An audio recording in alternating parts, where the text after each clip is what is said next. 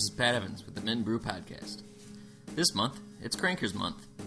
So we sat down with James Crank, one of the owners of Crankers Brewery. We talked about all sorts of things, from beer to brewing to hockey. So go ahead, give this week a listen.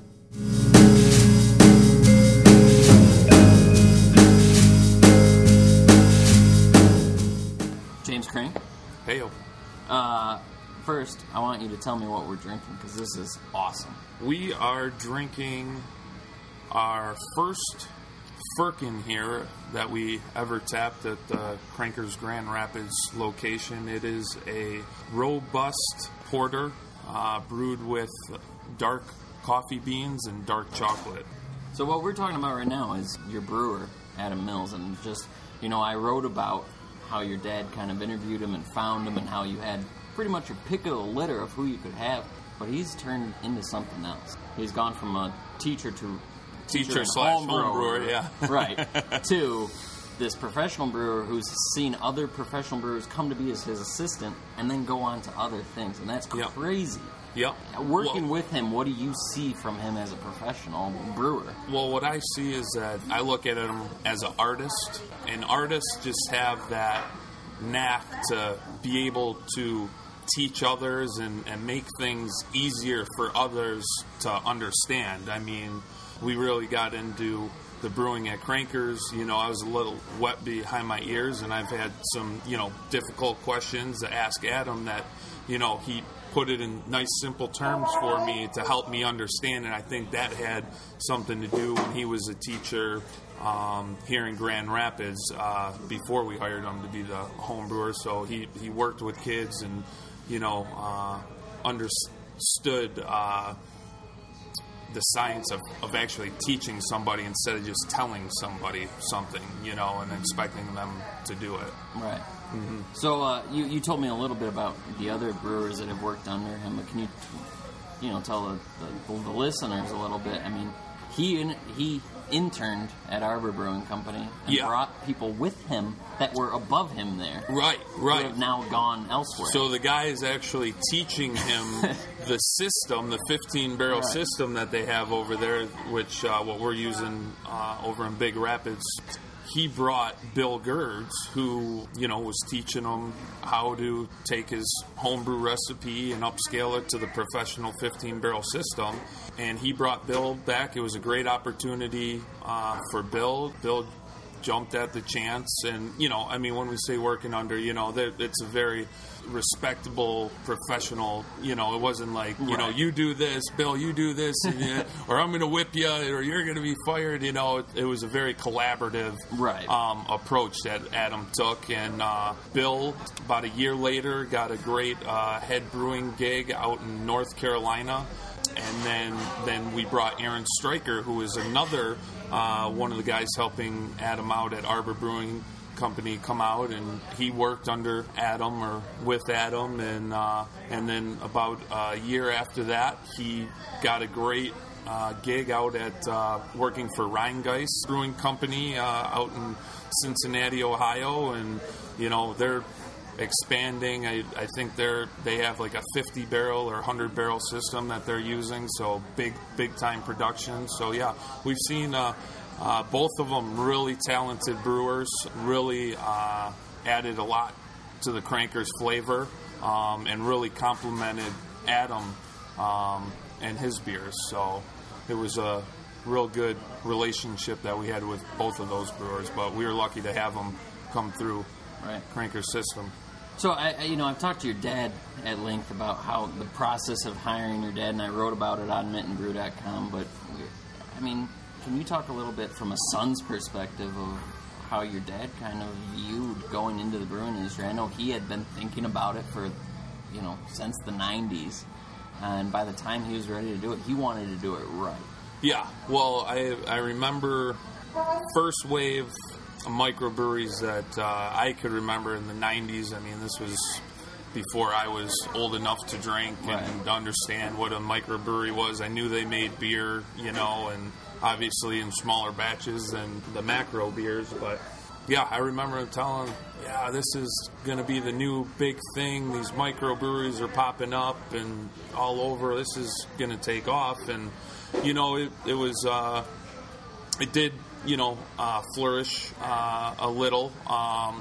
Obviously not as big as it has in the last 10 years. But that first wave, I remember him. He went out and visited my aunt in Eugene, Oregon, and out there in Oregon, it's just craft beers everywhere. I think Oregon consumes the most local beers percentage. I think their local intake is about 30%, which I think Michigan is up around, it's only about 10, maybe 12% now. Right. And we're, you know, fifth in the country of producing beer. So, you know, it's a big craft beer state over there, and they like to buy everything local and, you know, do everything themselves and not really have to rely on bigger chains and stuff like that. And I think it's good for the economy, and it keeps them going over there. Me and my dad were just up at Portland, Oregon for the craft beer conference, and we got to see it. I got to see it firsthand, and he showed me a bunch of the breweries and stuff that he went to, and, you know, really fell in love and really understood it. And my dad was always a food guy. He started with a little meat market, and then you know, grew that into like a mom and pop food distribution company. And then, you know, then he got into the Coney Island family diner restaurants. And from there, you know, it was kind of one of those things that the recession hit, and, you know, the first thing to go are the restaurants. So, you know, a lot of people save money eating at home. So the restaurants really took a hit. And so we talked and, you know, said, hey, what's the best way that we can make more money internally?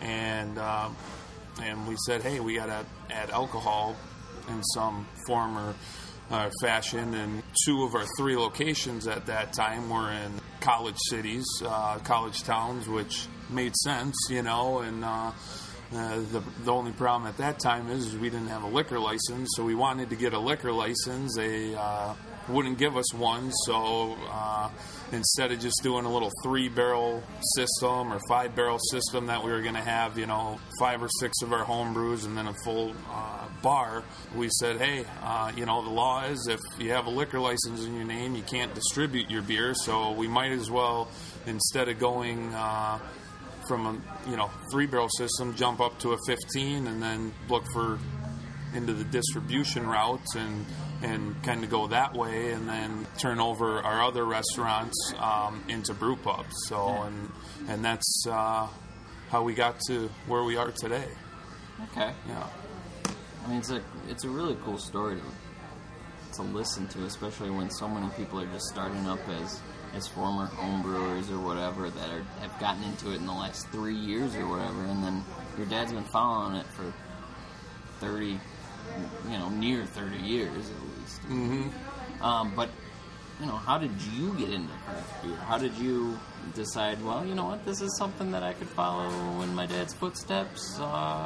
Yeah. Well, I got into business with my father. He actually called me up. I was actually out east playing hockey for UMass Boston, having a good time, and it was after my junior year. You know, he asked me, he said, hey, James, I got a great deal on the location in Mount Pleasant, Michigan. You know, I need you. I really would love to, you know, have you partner up with me, and we can, you know, start opening these together, because that was kind of our dream, being from the Detroit area, the Coney Island out there. I mean, that's like your local diner. There's a Coney Island on, you know, every street, and we kind of wanted to be like a Leo's Coney Island or a national Coney Island chain. That was the dream before the recession hit, and then we said, oh, okay, it's money's not flowing in like it used to. Maybe we shouldn't, you know, open more stores. Maybe we should, you know, just build revenue internally. So that's how I became in business with my father, and then we were both craft beer fanatics, you know, drinking I did little home brewing and stuff, and my dad was just real big. He, like I said, he's since the 90s he's been big into craft. He was actually the one that got me into craft, and when me and my hockey buddies were drinking Busch Lights and stuff like that, he would always give us a hard time about it, and tell us, hey man, you guys, your palates need to grow up, and so he's like, here, try this, and we'd try it, and it'd be like some 9.5% imperial stout, and we'd have one of those, and have a good buzz going on, and be like, whoa, one beer could do this, and that kind of piqued our interest, and piqued my interest, and so that for the first year and a half of craft beer, when I was in college, they used to have these variety packs. This Ipswich brewing company used to have these variety packs, and I would get them. It was nice because I could have one or two beers and have a nice buzz, but not feel bloated and wake up the next day and have heartburn and all that fun stuff. So, and then just from there, my palate, grew and matured, and now I goes through different cycles from IPAs to stouts to whatever we're brewing at Crankers, right, to whatever we're gonna brew next. So we got I'm big into sours right now. That's my new flavor of the month, and because we're going to be starting a sour program at Crankers. So really?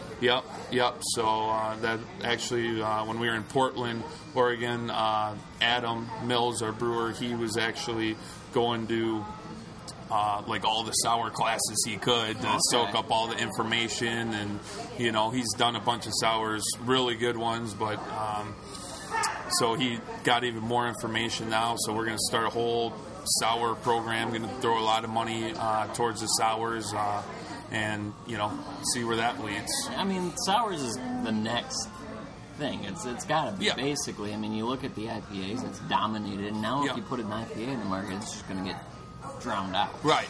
Everybody's got an IPA nowadays. I mean, everybody's got 10 IPAs you have to. nowadays. But the good thing about sours is they're not hoppy beers. The hops are, the IPAs, I call them the liver and onions of the beer world. You either like them or you hate them. There's really no in between until you start, really trying to push your palate and stuff like that. And I think with the sours, it's not a hoppy beer, and it's got a unique flavor profile that I think would suit the masses. Well, and sours is it's a kind of a misnomer, because I mean, there's different levels of sours. I mean, there's a sour that you can barely tell it's not a Blue Moon like wheat beer. It's like, there's a little bit of a bite to it, but not much. But then there's some that are like, it makes your mouth pucker. Yeah. And IPAs are the same way. There's super bitter ones. There's super balanced ones with super Two Hearted, which yeah, is, or even Professor, which I'm gonna need a beer here soon. Yeah. And I'm probably gonna go Professor because waitress.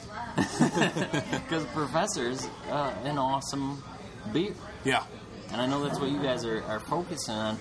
Where is your lineup right now? I talked to your dad recently. I know you guys were going to scale up soon to have a 5-front retail look. Well, what's that looking like?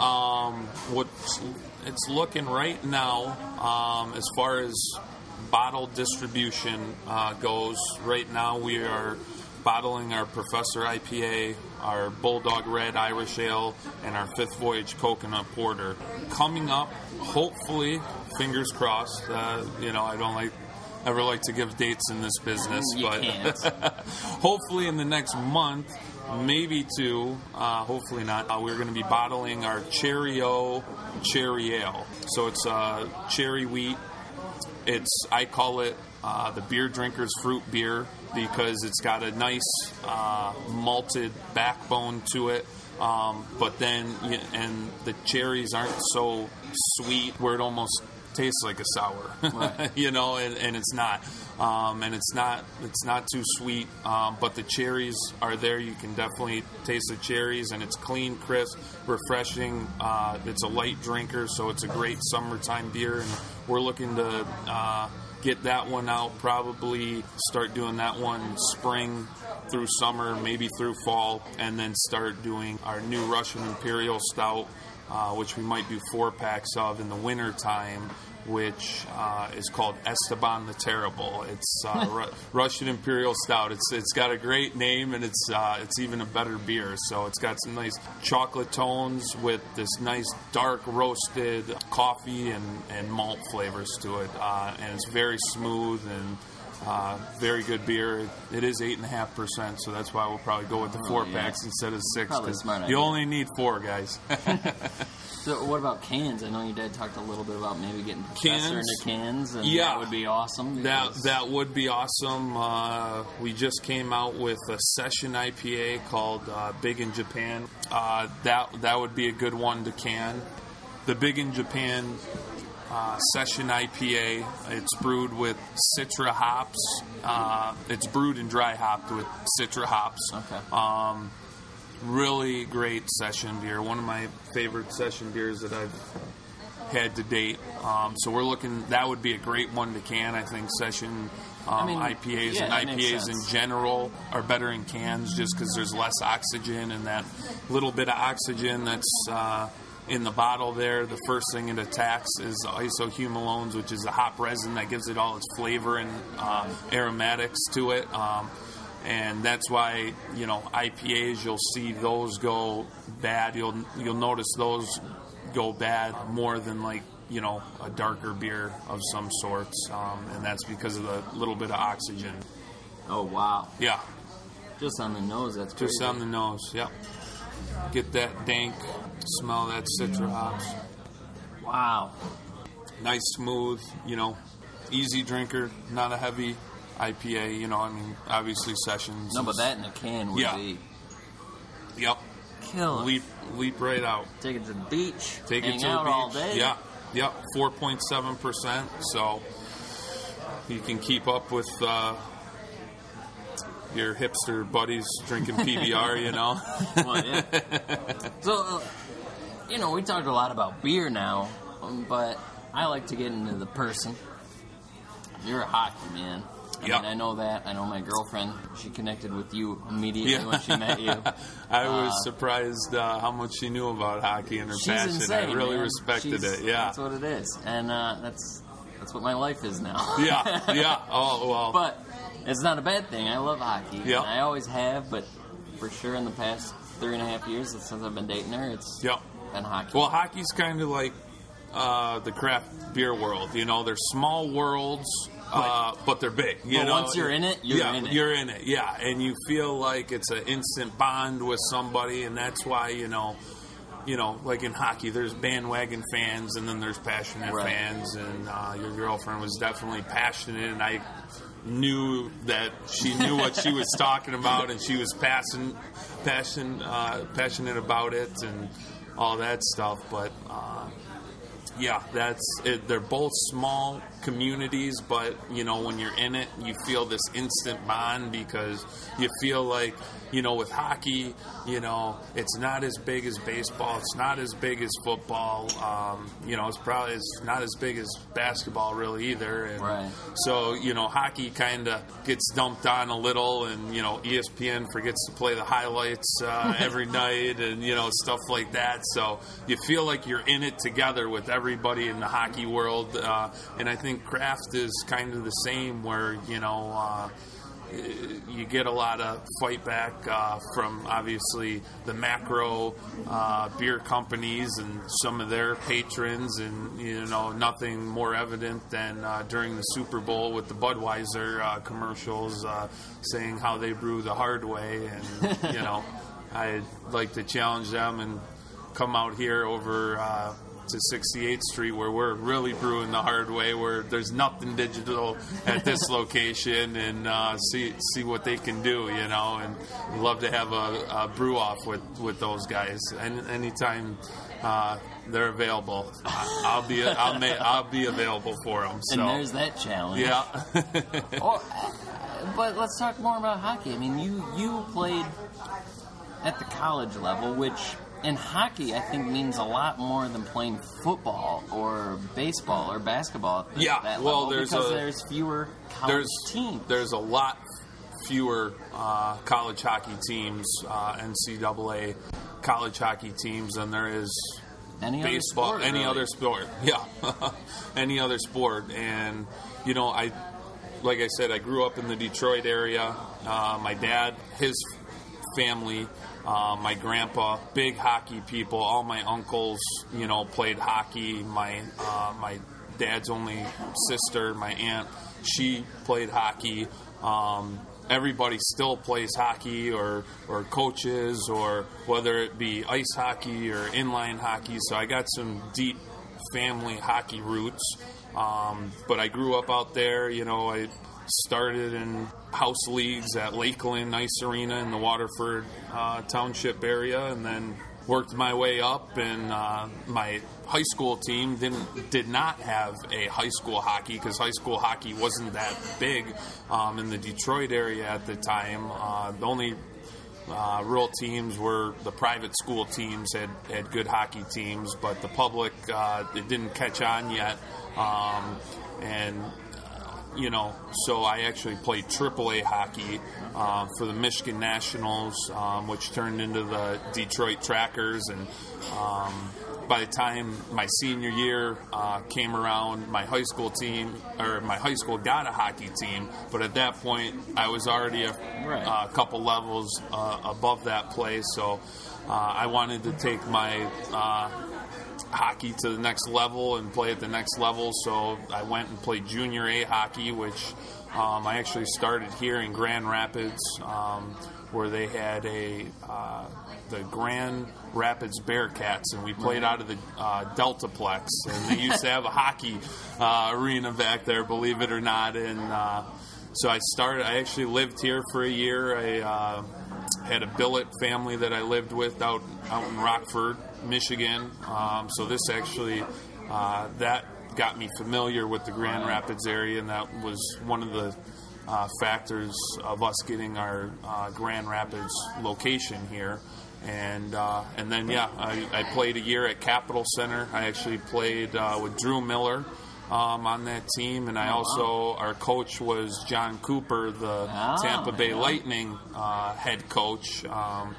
So he actually turned out to be my coach and my lawyer that year. So got in a little trouble, but he took care of me free of charge, So Coops is a great coach, great guy. And then got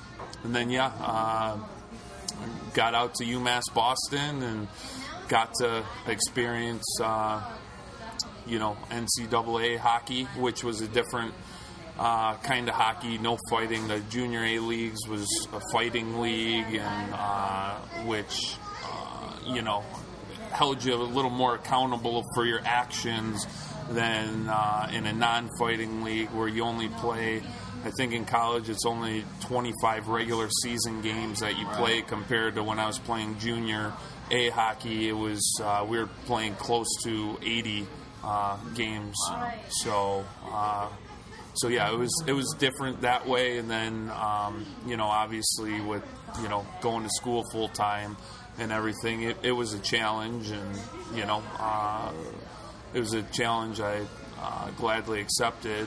And then it was funny because my first year working in Mount Pleasant and getting that place going, I decided to finish up my schooling at Central Michigan University. And my first semester, I was like, oh man, I used to play hockey and take 5-6 classes a semester. This will be nothing. I'll do 5 classes and run a business, and I learned about 3 weeks in. I dropped about 3 of the classes, and so I was like a 2 to 3 class semester guy, so yeah, I learned real fast. I work in 60, 70 hours a week, and going to school just didn't cut it. You know, it's a lot tougher than playing a sport and going to college. So, but it was fun time. Definitely, learned a lot of life lessons with hockey, especially a lot of discipline. When to make it to those levels, you got to commit a lot of your time and focus and energy and luckily I was lucky that my dad was my coach growing up in the amateur ranks, which years later find out that'll help me learn to work with him better. Come when I partnered up with him, because he's still the boss, and I got to do what he says, and and I know he likes to challenge me in ways that I might think of a better way to challenge me. Right. He's got his ways, and he's old school, and I'm new school, and we kind of combine them together, and with a great brewer like Adam, it's a nice synergy that just comes together and puts out these fantastic products and brew pubs. It's incredible. I was going to ask you more about this, but you are still playing hockey, right? Yes, I play in I call them the beer leagues. You probably drink beer after the game. Yeah, we definitely. Accurate. Yeah, we're drinking beers after the game. Cranker sponsors 2 teams here in town. One that plays at Griff's Ice House. That's our Sunday Elite League. That's the best league in the greater Grand Rapids area. Would be the Sunday night Elite League at Griff's Ice House. And then we play in a 30 and over league at Patterson Ice Arena, which is right behind Schmoes there. Yep. So if somebody forgets to bring beer to that game, it's not a big deal. We just go over to Schmoes. Yeah. And it's usually me forgetting the beer, because I got to bring beer every game. So,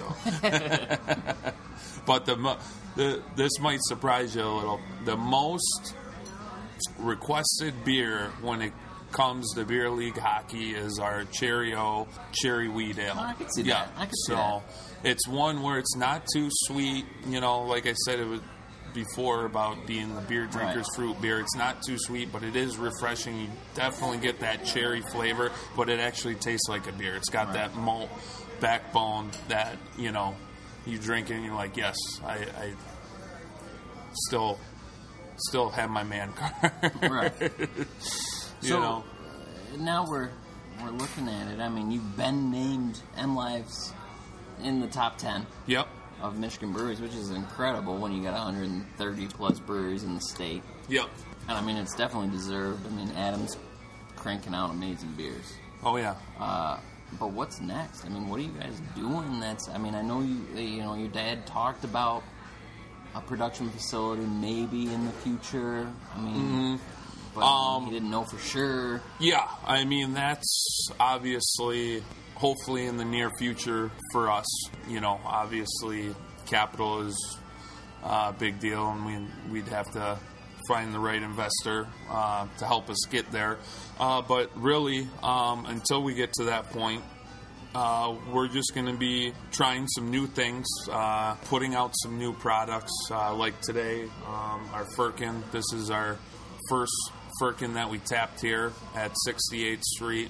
We're doing some crazy beers that we're brewing here, right on site over here, right on site over in Mount Pleasant too, kind of test batch, small batch stuff that, if it goes good, we can do a production batch of it in the future. And like we did over here, we did a pumpkin porter over at this location 2 years ago, and this last year we did a production batch of it just because every time we put it on tap over here, it was gone within 48 hours of us tapping it. So, and then Adam went from doing the small batch to the production batch, and, that was a big hit. So we get to play around with stuff. Right now we're working with some really weird ingredients and some like chili peppers right now, and this Jamaican flour. We're working with beers, and if you don't know what a Jamaican flour is,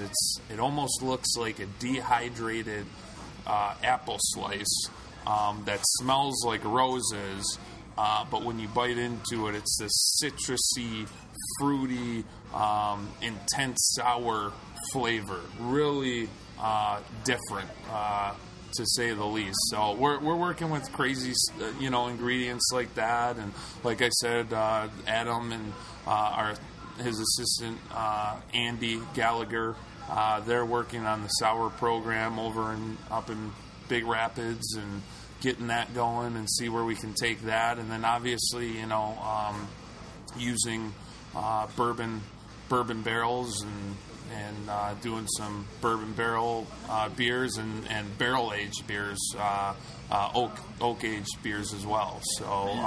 So basically, we're working just on the brew pubs right now to produce better beers, better food, and better service for everybody, and getting those to as good as we can while we're kind of reaching out and playing with some fun stuff in the meantime. And if something great happens, and then awesome, and then hopefully by the time we're done experimenting with stuff, we'll be ready to or when we get sick of experimenting with stuff, we'll be ready to jump into the big production brewery, so which hopefully will be in the near future. So but yeah, what you were saying before with the canning, we are looking at canning as well, so that's another thing in our near future to look out for. But